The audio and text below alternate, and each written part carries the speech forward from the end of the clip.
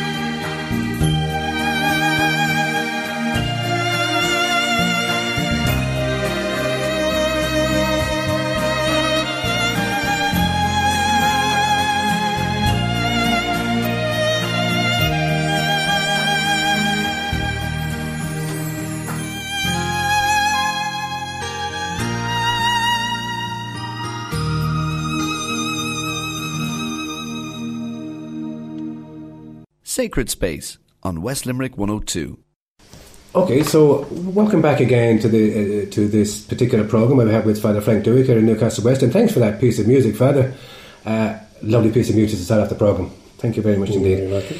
So, Father, your journey to priesthood and your experience since, maybe you could start us off with filling us in a little bit of your family background, where you come from, and brothers and sisters and so on and so forth. Yes, yeah.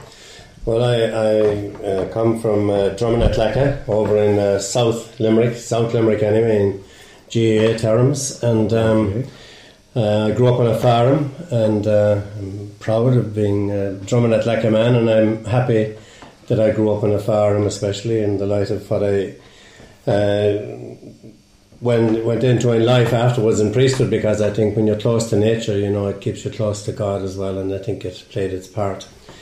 My family, I have 5 sisters and I have 2 brothers.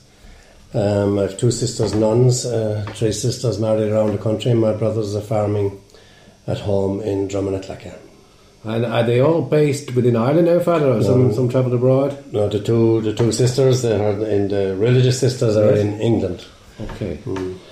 So that was the family background. Then, obviously you went to school maybe in Drummond-at-Lacca? Went to school, yes, in Drummond-at-Lacca, and then I went for 1 year as a day boy going in by bus into Limerick to St. Martin's College, and then I went as a boarder and spent the next 4 years boarding there in St. Martin's College. A very popular place to go to, I believe, in those days. Well, it was, yes. It was diocesan colleges, and it was... there were probably a few other boarding schools, but it was the one most accessible to us, and my parents thought it'd be a good idea if I went boarding, and I didn't know any different, and so I went.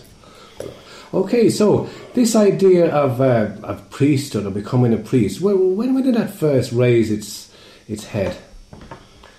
I'm not exactly sure I can trace it back to any particular moment, but I do know that when I was serving Mass, that I was in awe a little bit, of what the priest was doing, and we served Mass from quite a young age, and the Mass was in Latin, of course, at that time, but that didn't bother me. We were all learning off bits of Latin we didn't understand, but there was something about serving Mass that I found inspiring, and I'd say that was a factor. And I also had a granduncle, a priest in America, in Dubuque in Iowa, and I think he had an influence on me too. He didn't know that, but I think he had, and that helped a bit. So that was I could trace it back as far as that. And then when I went to Mountains College, it was reinforced, I would say, there. It was the Aslan colleges were they were called minor seminaries, and they were in a sense that, with Mass every day and sacraments regularly and so forth, and a big emphasis on religious education, and a lot of nurturing of vocation went on there, so that helped, and I think then when I was about 15 or 16 I thought it wasn't such a good idea at all. Thought of other things a fellow might do with his life, and and I'd say tried very hard really to get rid of the idea out of my mind, and thought I had got rid of it. But I was about Christmas in my leaving cert year, it started raising its head again, and I couldn't, and I was a bit disappointed really that it came back to me then, because I thought it was gone, and I had thought of other ways that I might spend my life, but it kind of wouldn't go away, and I just said I'm going to have to try this thing. Were your parents aware of this idea at that particular time? Not really. I'd say they had no idea. But I remember in the summer, after doing my leaving cert, at that stage I had made up my mind that I must try it, and I had spoken to the priest in Mountains College about it, and so I remember telling my mother, and then I remember so a week or two later telling my father we were on our way out to another farm to count cattle, and I told him, and my father was a very practical man, and he said, I remember what he said to me was well, what do you have to do to get ready to go, when do you start? And that's what I was... So that was it. You kind of broken the news to your parents. I mean, your friends now. I mean, people who would have been. I don't remember any particular reaction from friends, but it would have been positive, because I can't think of any particular friend and what his or her reaction was, but it would have been positive, because you're talking about 1962. Okay. So, different era, different thinking. different world. Yeah, Different yeah, world. yeah. It would have been a lot of support, and quite a number of lads from our class, went for priesthood that year. So I certainly wasn't the only one.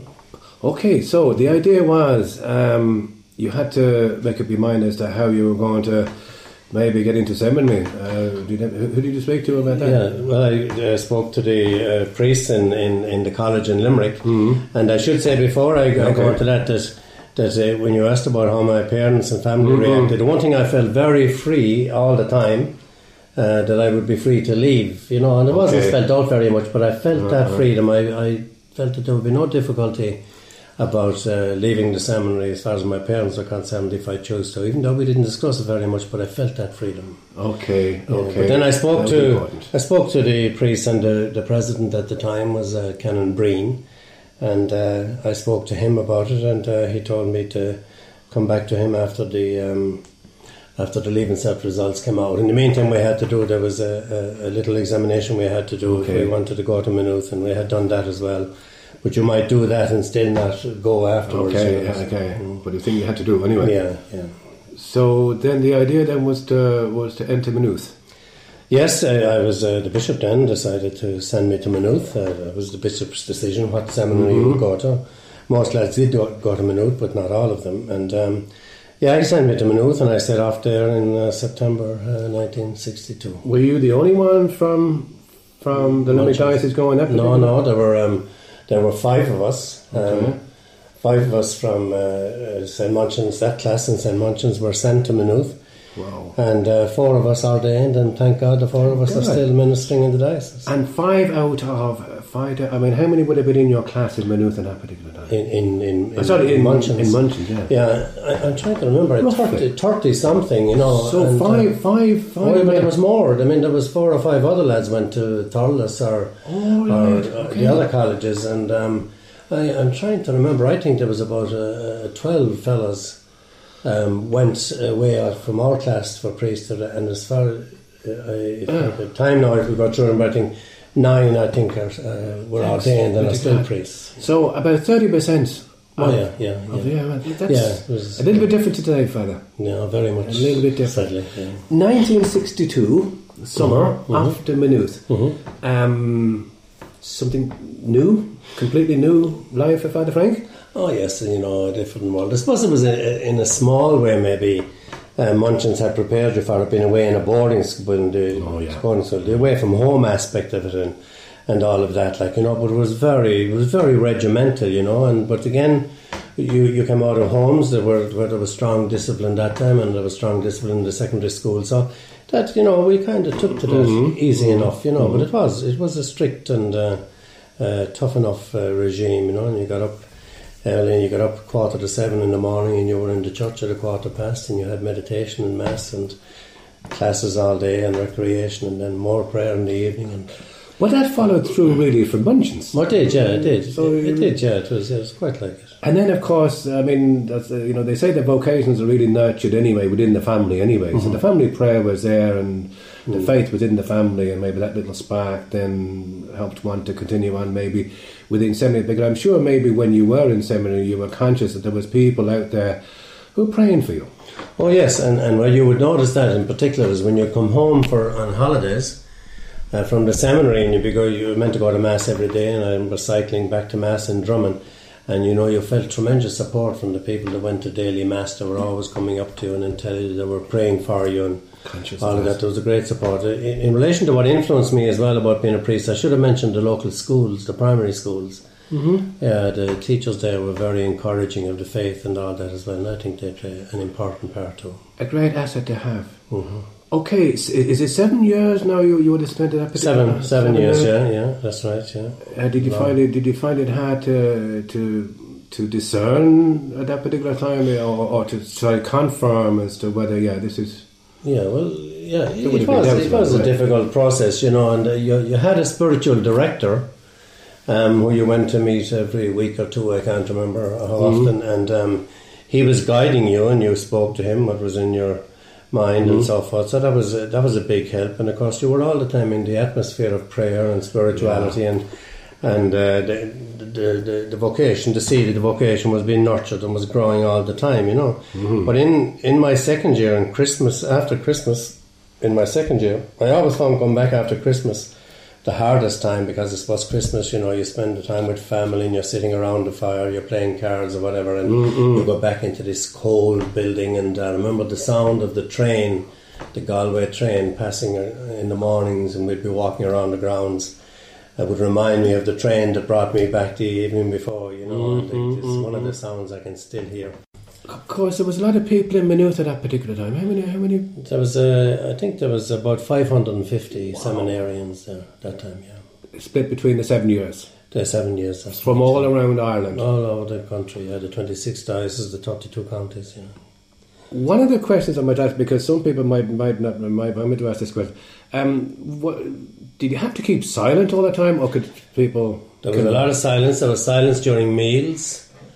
And there was when we were studying, there was silence. We weren't allowed to go into each other's rooms during study time. So you observe silence in the buildings at that time. And but even during meals, and that's sort of a strange concept to a lot of people. But people reading, there would be one of the students, and his turn would be up there reading from the lives of one of the saints, maybe. And you'd be amazed. You'd actually remember some of what you had read during those meals. It's strange what you get used to. But you obviously had time to have a chat with the rest of the guys and their experiences from around the country. Well, you had, but not during meals. Not during meals, oh yeah, you were good recreation time, and then you had certainly time, and you could have all the chats, and there were great friendships built there, you know. And of course, there was no opportunity, was at that particular time, to be able to maybe to go out. I mean, you were strictly staying within the seminary. We were totally confined to the seminary. We couldn't even. When we were in junior division, which was first and second year, we couldn't go over to the senior division even. We couldn't go down the front of the college even. Wow. And still be inside the gate. We still couldn't go down even there, you know. You told us early on now, this is 1962 when you went to the seminary. Vatican II was around 63, 64, was it? That's right, yeah. So therefore, your time in Maynooth would have covered that time within... Oh, it would, yeah. It would. We were there, we went in, if you like, to the old Maynooth, and we came out of the new one in many senses, you know.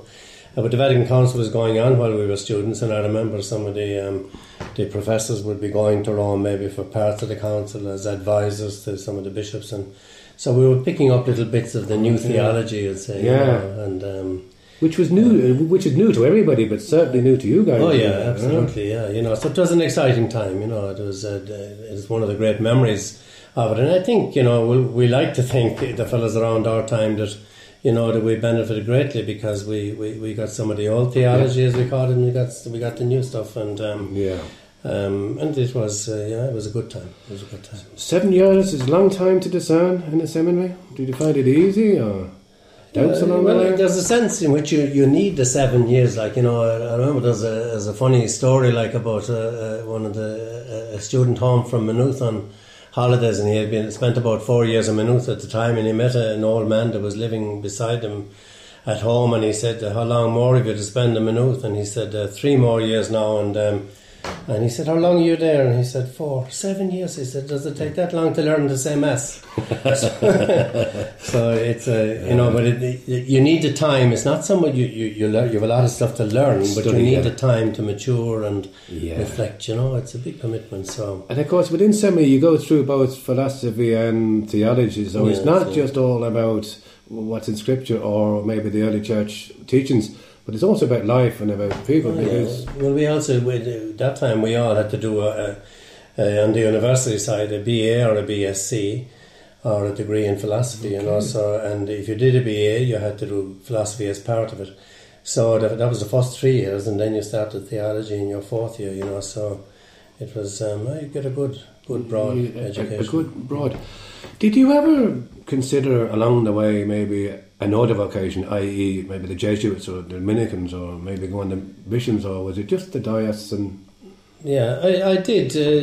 Actually, the Redemptorists, I often thought, you know, that I would have liked to have been a Redemptorist. You know, the Redemptorist priests used to come to Munchins to the boarding school. They used to come and they'd hear our confessions, and they'd come and we'd have retreats with them and things like that. So I kind of got to like them, you know, and it did enter my head at some time, you know, that maybe I would like to be, you know, a Redemptorist, but I never did anything really about it, you know. Well, the Lord said, no, get something else for this guy. Okay, so was there any particular moment when you knew, yeah, this is for me, this is the life that I'm really going to give this my own now, because I've gone through maybe part of the 7 years, or maybe the completion of the 7 years, but yeah, this is for me, this is the life. Yeah, well, I can't say I remember a particular moment when I said this is for me, but in my second year after Christmas, found it hard settling down after Christmas, going back, and I went into you know, quite a long period of doubt, you know, and in fact more than doubt, I really had my mind made up that I was going to leave, you know, and it was only a matter of you know when would I actually go, and so I one night then I hadn't spoken to anybody about it, not even my spiritual director, and I was speaking to a friend of mine. We walked around the grounds one evening, and I just said it to him that I was thinking of leaving, and he was a good listener, you know, and he listened away, and I spoke about it, you know, and then he asked me, he said, have you spoken to your spiritual director? And I said, I haven't. I said, but I'll tell him, you know, next week maybe, you know. You tell him. I would tell him, and he picked me up on that, this chap did, and he said, maybe you should discuss it with him, you know, and strange thing, you know, when I woke up the following morning, having talked about it, I hadn't the whole the idea of leaving didn't appeal near as much to me as it had before. In fact, it was a kind of gone, you know, and the strange thing is that lad that I spoke to, he left, and I stayed, and he's now, I presume he still is, a professor of philosophy in New Zealand, of all places. So it's interesting the way things go. But I think after that, like, you know, that when I came through that, like, you know, I felt pretty sure after that this is for me, and that I kind of had almost gone, had my mind made up to go, and somebody held me back, something, you know, the Lord, I presume, maybe using this other chap, you know, as his instrument, and making me think things out more clearly, and anyway, I'd say from then on I was fairly sure that I would stay, you know. Yeah. Very good. So that particular person was in the right place at the right time. He was, yeah. And maybe this is the opportune moment, maybe, to bring in a second piece of music, Father, that you decided that you'd like us to play today. Yeah, and it's a bit of music, John, that I came, you know, to love very much. In Maynooth, Gregorian chant, of course, was the great music, church music of the time, and indeed it still is there, very good. It will last forever, I think. And but there's one particular hymn there, the Veni Creator, the great hymn to the Holy Spirit. It's always sung at the beginning of ordination ceremonies and big occasions like that. And I've just terrific memory of the full student body singing that, you know, when we were students. And it's kind of a haunting music. It was in Latin. We didn't understand too much. We understood bits of it, but it didn't seem to matter that you didn't understand. You knew it was prayer, and kind of, you know, and it's one of the nice memories I have of being in the college chapel with the full student body singing the Veni Creator. And in fact, the piece we're going to play now is from a recording of the students of Maynooth, not in my time, but much later in the 80s. The seminarians of Maynooth College brought out a CD, Gregorian chant from Maynooth.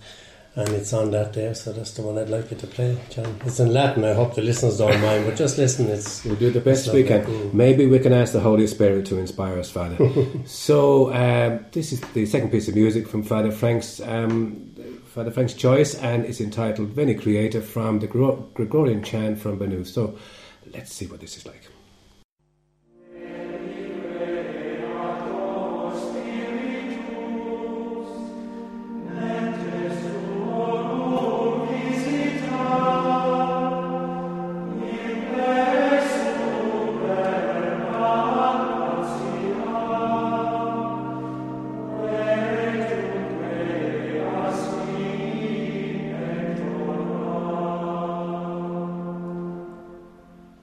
We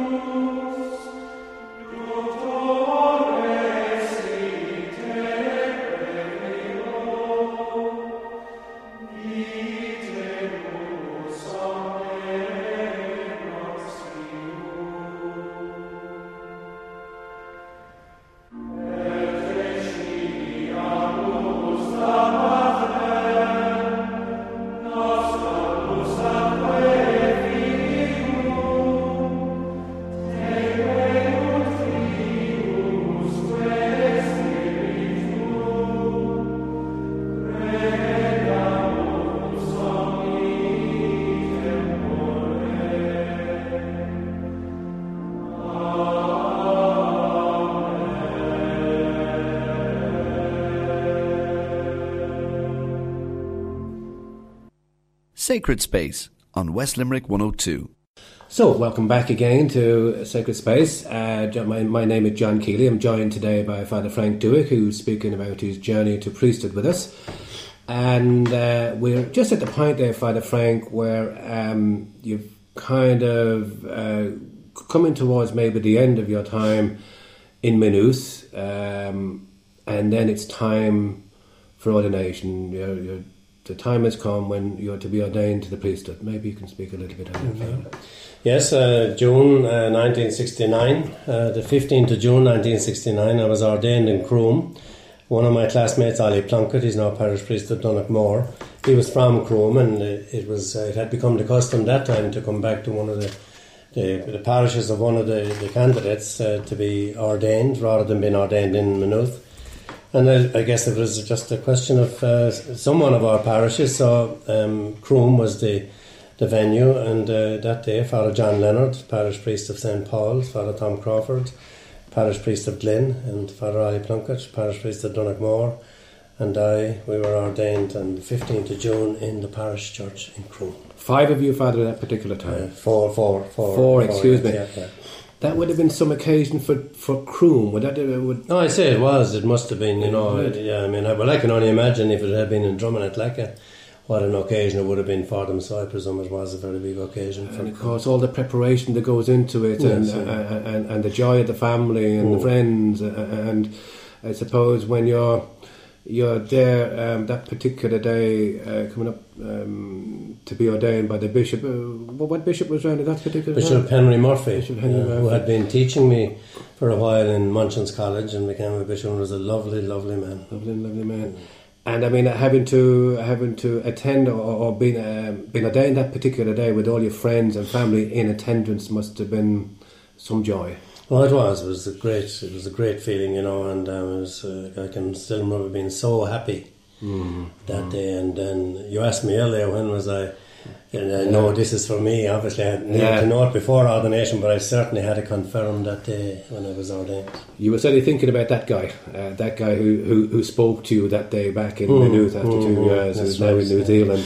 Yeah, that's right. So then now it comes to time, Father Frank, when it's time for you to celebrate your first Mass. Yes. That would have been back in your own... I was back in my own parish in Drummond Church, in Drummond at Leca Parish, yeah. On the following day, the 16th of June, evening Mass, and the whole community turned out, and I think it's one of the most special experiences in the life of any priest, especially when the first Mass is celebrated back among his own people who nurtured his vocation from the beginning. It's a very, very special time. Yeah.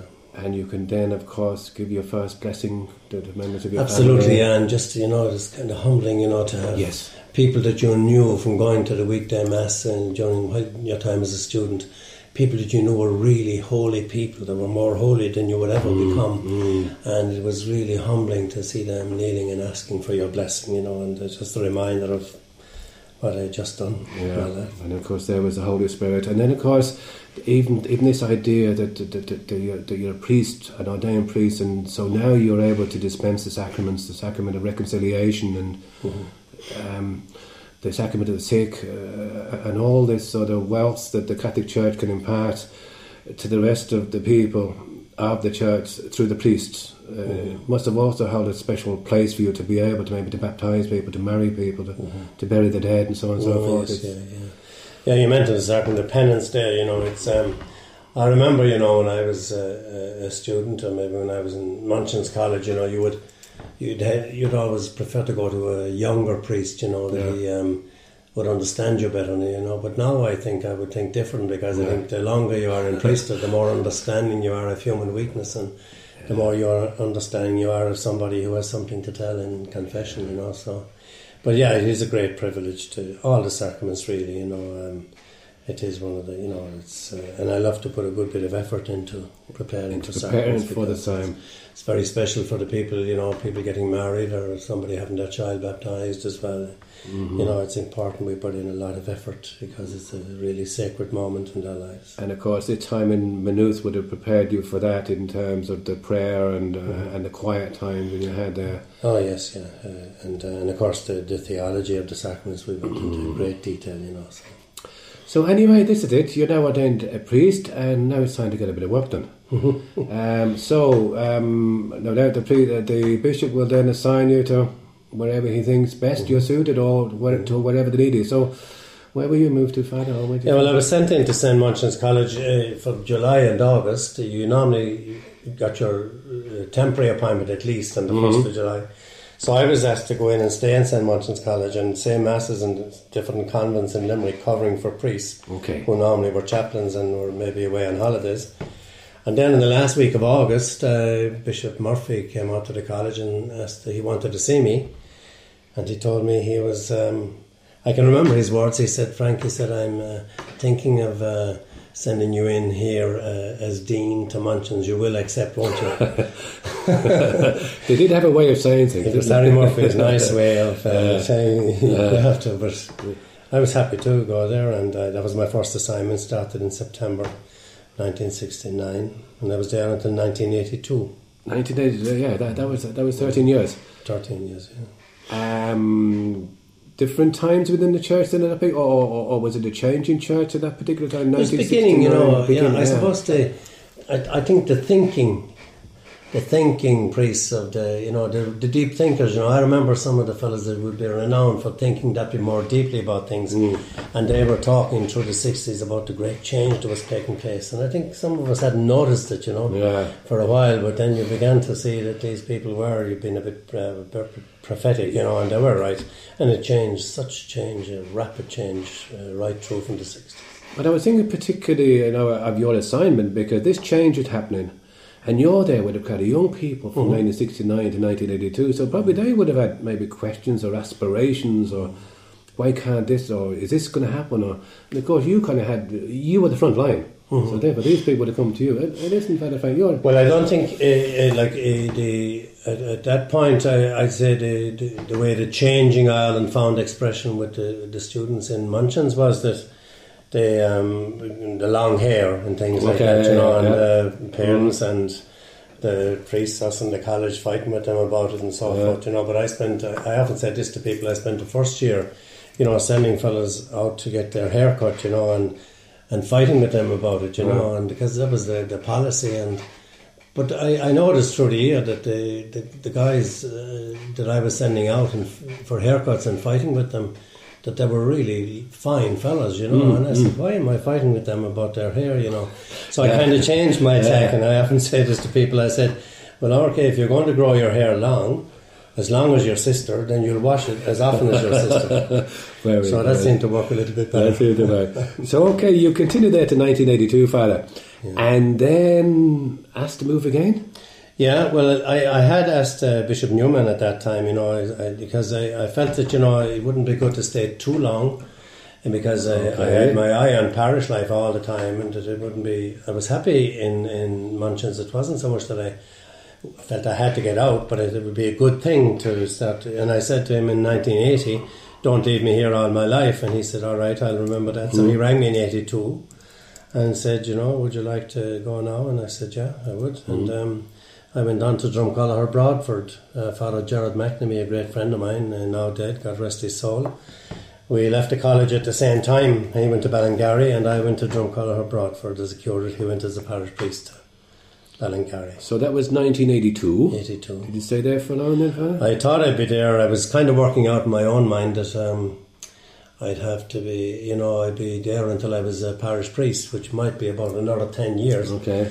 And so I thought I'd be there for about 10 years, but I'm afraid not. Bishop Newman contacted me in the March of 1984 and asked me to come and see him, and told me that they're looking for a dean in Maynooth, and that they or he, or I don't know who, thought that maybe I might be suitable. So he gave me a day or two to think about it, and came back, and so I ended up in Maynooth then in September 1984. Thought I was going for 3 years, but I was there for 15. So 1999. But I was just thinking there, you were in the first position there in Munchin's 1969 to 82, so you were 13 years there, and then you were kind of hoping to get back to this parish life, and then you had a chance to come back to Broadford. What change was that like now? I mean, the change from coming from a dean in college back to parish life.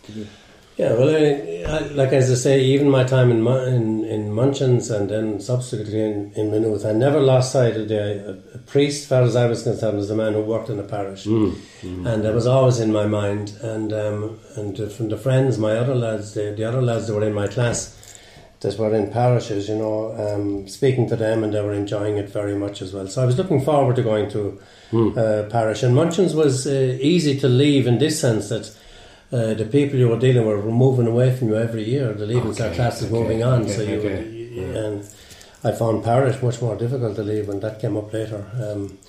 So I was looking forward to parish, and I was blessed like Broadford. I just loved being in Broadford. Yeah, it was lovely. I knew everybody there, and it was just a lovely parish, and loved it. And what did you work involved with when you were in Maynooth, Father Frank? When I went to Maynooth, I became a dean again. They call them directors of formation now, a kind of a fancier title, a less threatening title, but the reality I think is the same. So again, I was basically in charge of the first and second year students preparing for priesthood, and I was in that must have been in it for about 9 or 10 years, and then I moved to the senior division for a few years. And in the last 2 years I was there, 97 to 99, I was involved in pastoral formation, the final year students preparing for priesthood, and some lay students who had done degrees in theology were doing a higher diploma in pastoral studies, and I was a kind of the organiser of that course, and they would go on assignments, both the lay students and the clerical students would go into Dublin to hospitals, parishes, prisons, and get on assignments, and I would go in and monitor how they were doing in that for 2 years, up to 99. So, I mean, you're 15 years, this is 1984, you've been a priest for 15 years at this particular stage, isn't that right? So, right? And then you spent another 15 years, so half of your priesthood was really spent in Maynooth up to this particular time, wasn't it? There was 15 years in Maynooth. So then they come to 1999, and did you move on again?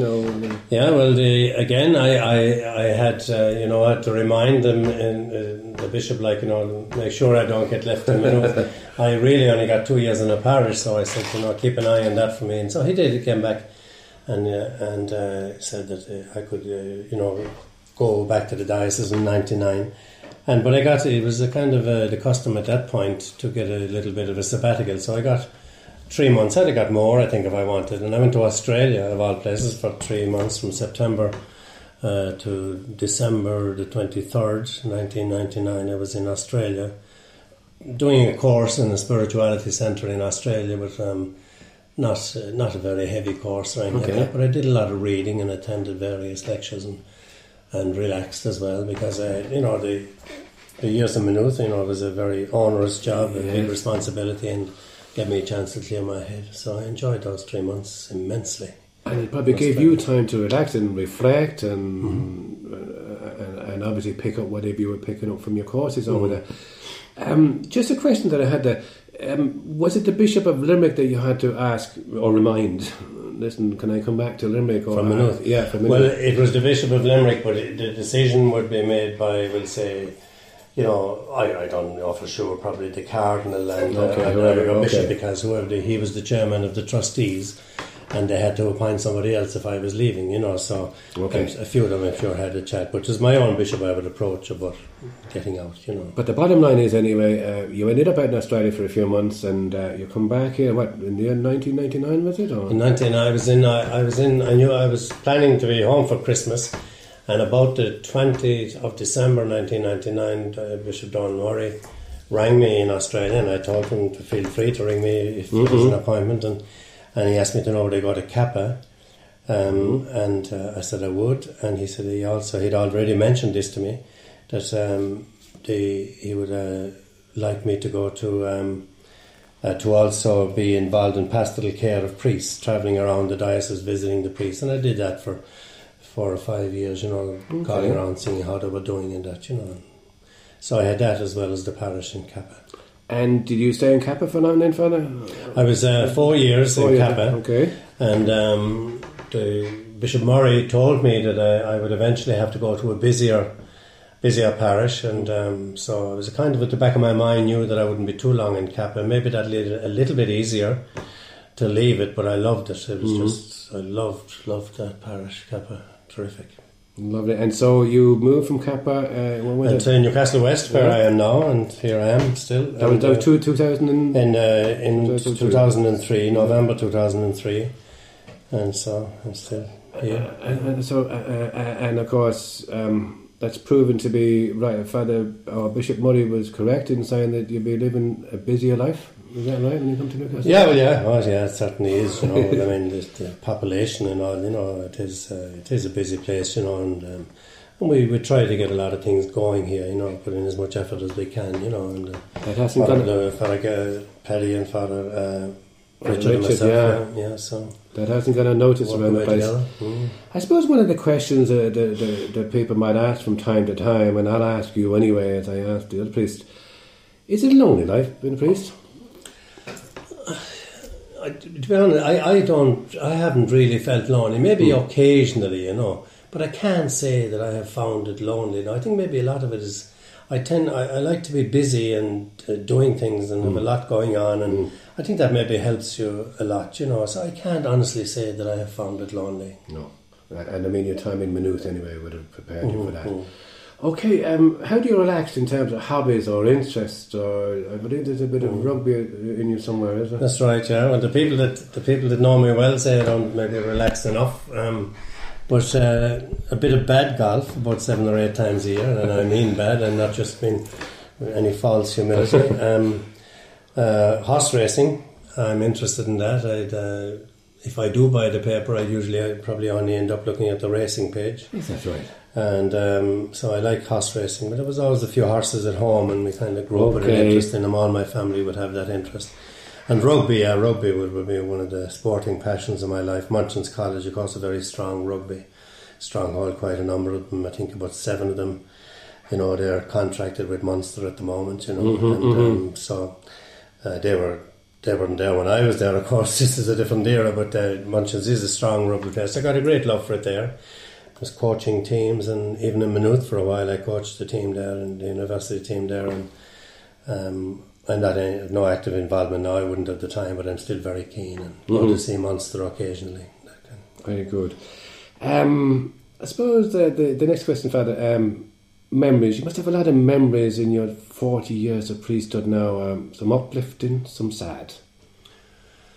Yeah, well, I suppose if we deal with the sad first, I suppose the sad memory is all the issue we're dealing with at the moment. That has to be the saddest thing I have met in my priesthood, so that is definitely way out there in front in terms of sad. Then you have sad situations where you have families, bereavement, and maybe especially young people dying, some extraordinarily sad situations, but then they're very sad, but they're also uplifting because the liturgy and your contact with them, you're able to bring a bit of hope into the middle of that sadness, and so I think that, but thank God there hasn't been too many sad experiences.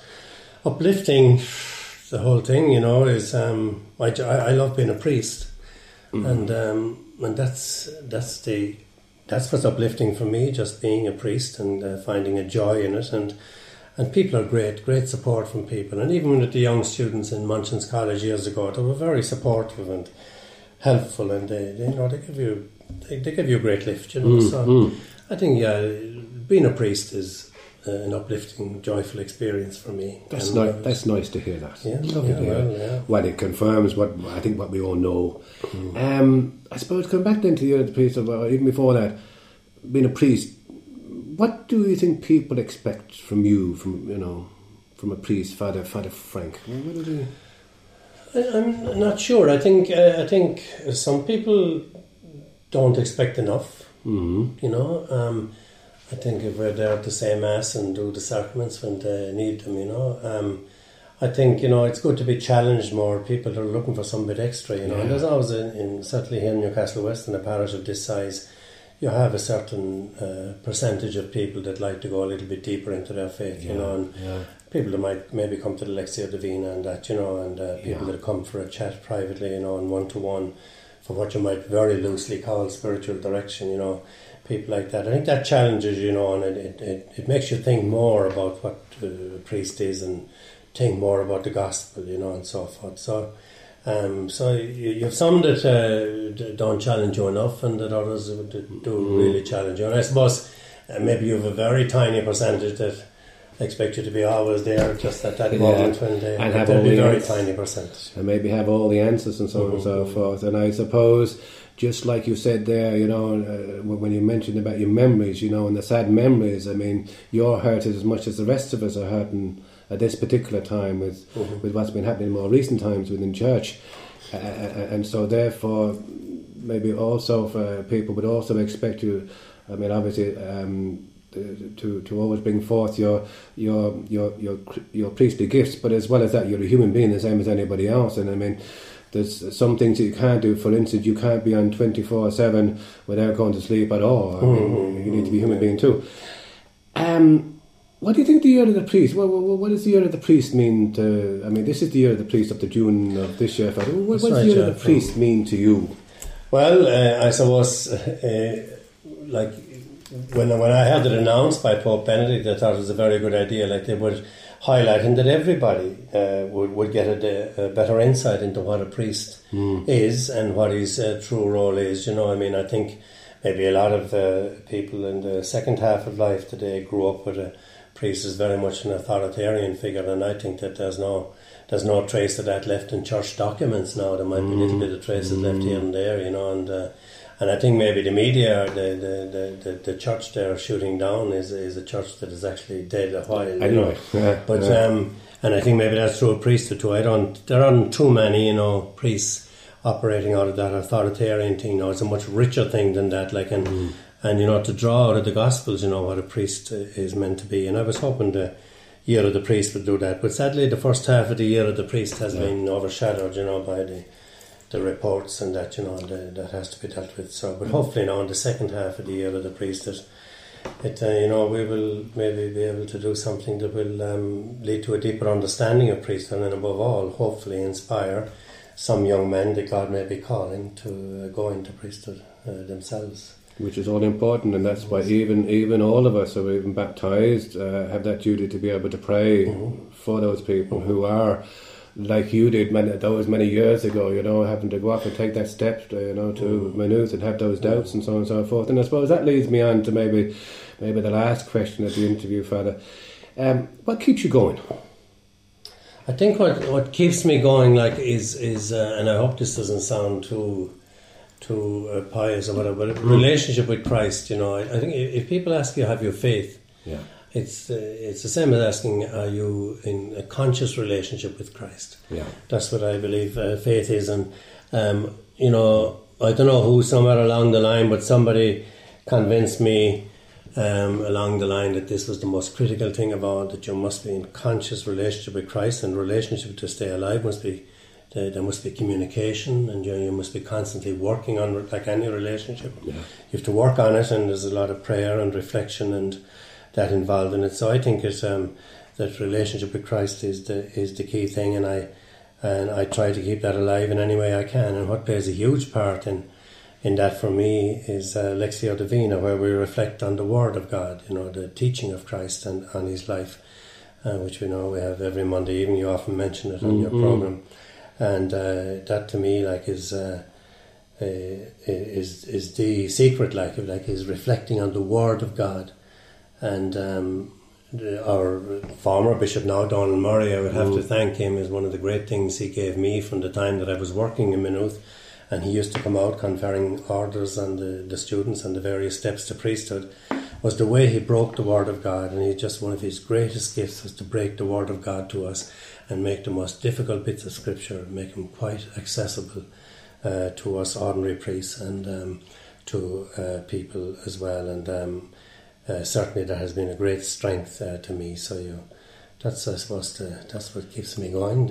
And maybe the last piece of music that we were talking about playing maybe reflects that about it's a piece by Noel Henry called How Can I Keep From Singing, where he talks about clinging to the rock, and Christ is my rock, and that's what keeps me going. Father Frank, thank you very much indeed for the interview. I think that last answer that you gave certainly gave me, and I'm sure will give everybody else inspiration to keep going too. So on behalf of myself and all the people out there in West Limerick, thank you for your priesthood. Thank you for listening to that guy who's now out in New Zealand somewhere. Thank you very much, Niamh, to that guy too. Thanks to all of those out there who are listening to the programme today. Thank you again, Father, for accepting God's call to become his priest. And maybe just before Noel Henry plays out with his last piece of music, you might give us your blessing, please, Father. So I ask Almighty God to bless you, John, and to bless all the listeners out there in West Limerick, to bless their families and to be close to them and protect them and guide them as they make their way through this life, which can be often difficult. And so I bless you all in the name of the Father, and of the Son, and of the Holy Spirit. Amen. Thank you, Father. So, the last piece of music, Father, you're going to introduce, please, for us, is from Noel Henry. Noel Henry, How Can I Keep From Singing? Okay, Father, maybe you don't sing yourself, so maybe we'll leave it to Noel Henry. Thank you very much, Father, and God bless you. Bye-bye now. Thanks, John. My life flows on in endless song above earth's lamentation. I hear the real, though far off hymn that tales a new creation. No storm can shake my inmost calm, while to that rock I'm clinging. Since love is Lord of heaven and earth, how can I keep from singing? Through all the tumult and the strife, I hear the music ringing. It sounds and echoes in my soul. How can I keep from singing? No storm can shake my inmost calm, while to that rock I'm clinging. Since love is Lord of heaven and earth, how can I keep from singing?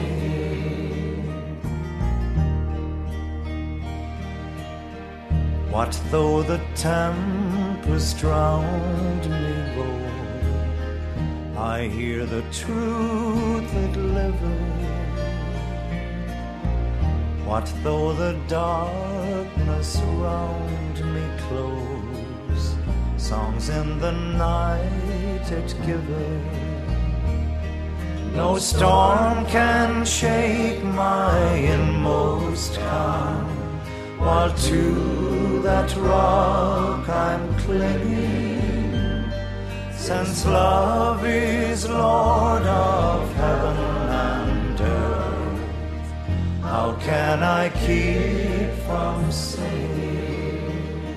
No storm can shake my inmost calm, while to that rock I'm clinging. Since love is Lord of heaven and earth, how can I keep from singing? How can I keep from singing?